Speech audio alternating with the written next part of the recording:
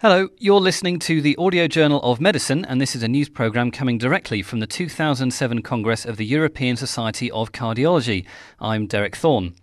We've got interviews with some of the leading investigators here at the conference, and coming up we'll have some news on drug-eluting stents in chronic total occlusions and enoxaparin for patients with myocardial infarction. First, though, the PRAGUE-8 study has challenged ESC guidelines that suggest you should pre-treat all your patients with chronic stable angina having coronary angiography with Clopidogrel.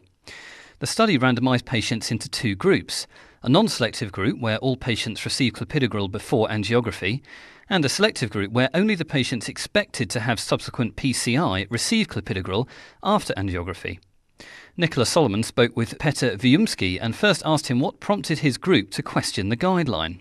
Well, these ESC guidelines were published in 2005, and the recommendation in this particular point, Clopidogrel before elective coronary angiography or PCI, was different from our daily practice.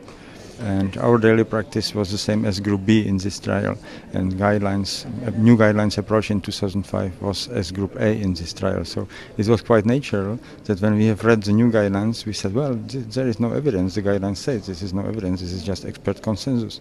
So we should test this and give the evidence whether the guidelines are right or whether we are right. So how exactly did you do your study? We invited 4 other PCI centers in the Czech Republic to participate. So this is a multi-center trial with 5 PCI centers in Czech Republic participating. And we prepared the protocol of the trial. It was approved by the ethical committees and by the Central Ethical Committee. And then we just started to randomize. What patients did you include?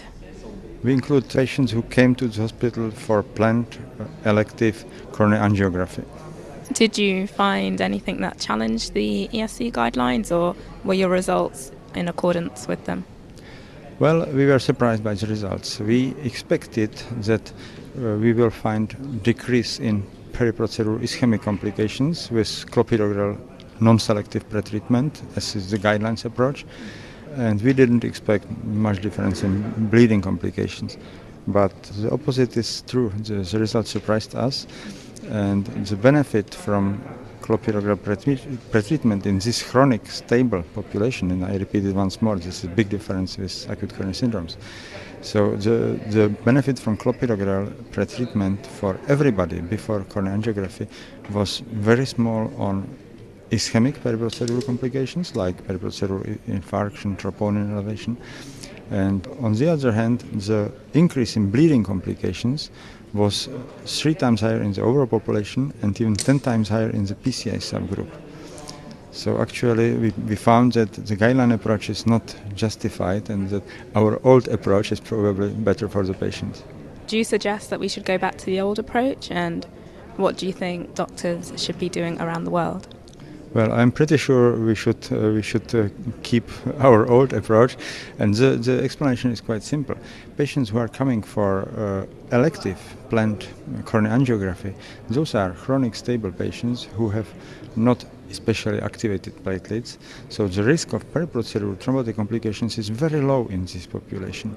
And on the other hand, if we give them Clopidogrel loading 20 hours before PCI, and then we face more local bleeding complications from the groin, for instance. So that's the problem. And the key to understand these results is that in the guideline approach group, in Group A, every patient received Clopidogrel. It was a non-selective approach. And in the B group, in the selective approach group, only those patients who underwent PCI received Clopidogrel, what was about 35% of the population. What do you think the main point from this study is? I think the main point is to be quite conservative in antithrombotic treatment for chronic stable angina pectoris patients undergoing coronary angiography. But on the other hand, we cannot extrapolate these results to acute coronary syndromes. Acute coronary syndromes is a very different story, and their Clopidogrel pretreatment must be given to everybody. That was Petr Widimsky, head of the Cardio Centre at the Charles University, Prague. And for a comment on this study, I spoke to Eckart Fleck of Deutsches Herzzentrum in Berlin. So the question was, is it sufficient if you make a decision that there is an intervention needed and possible, that you then treat the patient directly with Clopidogrel and then achieve all the positive results which you would like to see and which you would expect. And the study shows it is so, and you don't have to pre-treat everybody, and this has an impact in such that you do not have to pre-treat everyone just in case that an intervention would be needed. So usually you would expect that for a diagnostic procedure you only find, let me say, 30% or even less, or sometimes a little more, patients where you can really do something, and then you would have had given over-treatment and lost money in half of the patients, which is useless and possibly dangerous, because for bleeding complications this has some impact, of course. So on that study by Professor Widimsky, should that change clinical practice? Yes, it should, and it will change also the very unprecautious guideline which says you should pre-treat everybody if you plan to do an intervention anyhow. Eckart Fleck speaking there. Enoxaparin for patients with ST elevation myocardial infarction is still superior to unfractionated heparin after 12-month follow-up. This finding comes out of the latest data from the ExTRACT-TIMI 25 study, which looked at over 20,000 patients. Sarah Maxwell spoke with David Morrow of the Brigham and Women's Hospital in Boston, and he began by explaining the study. This was the randomized, placebo-controlled, double-dummy design to evaluate enoxaparin versus our current contemporary standard of care in the most robust and stringent way possible. And how many patients did you look at, and which patients were involved? Sure. So we enrolled 20,000 patients with ST elevation myocardial infarction who all presented within 6 hours and were being treated with a pharmacologic reperfusion strategy. So you did a straight randomization between enoxaparin and unfractionated heparin. Did you see that there was any superiority in favor of enox? So the primary results that we presented before and published in the New England Journal of Medicine showed superiority of the enoxaparin strategy for the primary endpoint of death or myocardial infarction. The data that we presented today showed that that effect was durable through 1 year of follow-up. Are these results enough to push towards a new direction in the approach to this disease? Well, I think they add to the already existing data that showed that there is a sustained benefit, and to us showed that the use of the enoxaparin strategy is preferable to the use of unfractionated heparin. And is it preferable in all settings? Well, our study specifically addressed those patients undergoing fibrinolytic therapy, and I think we have to restrict the implications to that population. So this is a strategy that you're looking at here with the enox. How can you elaborate on that for me? Yeah, so that's an important aspect of the design to recognize, that because enoxaparin can be given more conveniently subcutaneously for longer duration, the strategy was administration from the point that the patient arrived through 8 days or hospital discharge, whichever came first. Unfractionated heparin was administered per our current standard of care, which is at least 48 hours. So the benefits that we saw in this study in reducing recurrent ischemic events may come from both using a superior agent as well as the extension of the duration of anticoagulation. What are, if any, the clinical downsides?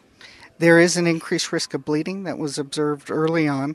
There was no additional bleeding that was studied beyond the duration of the drug, and we found that there was no impact or adverse impact on long-term mortality, but that bleeding risk should be considered in treating as with any other antithrombotic patient. And in your opinion, that risk of bleeding, is it worth taking that risk for the benefits? Well, the way we evaluated that was with some pre-specified endpoints that look at net clinical benefit. They take into account both the reduction in ischemic events as well as the bleeding, and net clinical benefit favored the enoxaparin strategy in each of the ways that we evaluated, both early on at 30 days and at 1 year.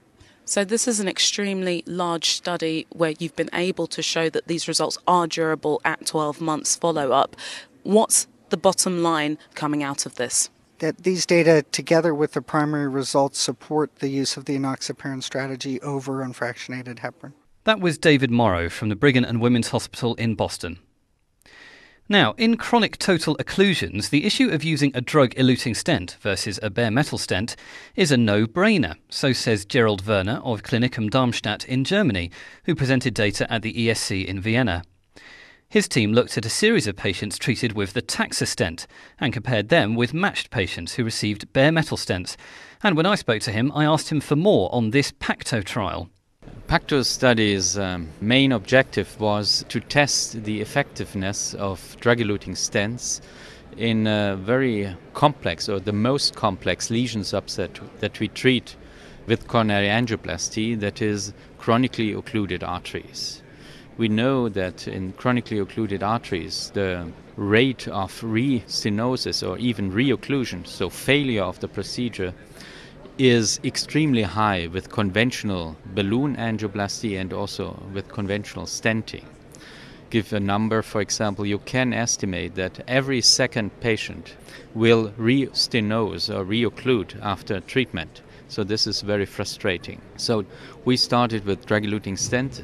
In these patients, we used the Taxus Express platform and observed over a first 6 months angiographic assessment of these patients and then now the later clinical follow-up that we could dramatically reduce this late recurrence of lesions and reocclusions in this patient subset. So how many patients were involved initially and how many are there now? Initially, we started with 48 patients for just the angiographic analysis. This sounds very small, but as we have patient subset with enormously high event rates, so even a small study has a high power to detect differences. Then we increased the size to about 100 patients now for the long-term clinical follow-up. And now, as this stent is no longer available, we extended and included the following platform, the Taxus Liberté. So we observe now a total group of about 200 patients. Okay, and at this stage you've got 3 years follow-up. What are you seeing? After 3 years, we see a very small rate of late events, the late stent thrombosis that is so much talked about and feared with drug-eluting stent. It occurred in 3%, so maybe every 1 year one event occurred, and of course we would hope that this someday stops. But despite these late events, the enormous benefit was still the same amount after 1 year and after 3 years. So it's an absolute benefit for the patient to use the drug-eluting stent in this subset. And what is the quantity of that benefit? Quantity is you reduce the events by an absolute number of 40%, absolute, which is, as you compare it to non-occluded lesions, it's about 10%.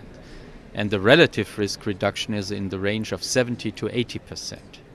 So should this act as a reassurance to doctors using drug-eluting stents? At least they should, if they are hard on their budget, as we are in Germany, they should really select patients who benefit most.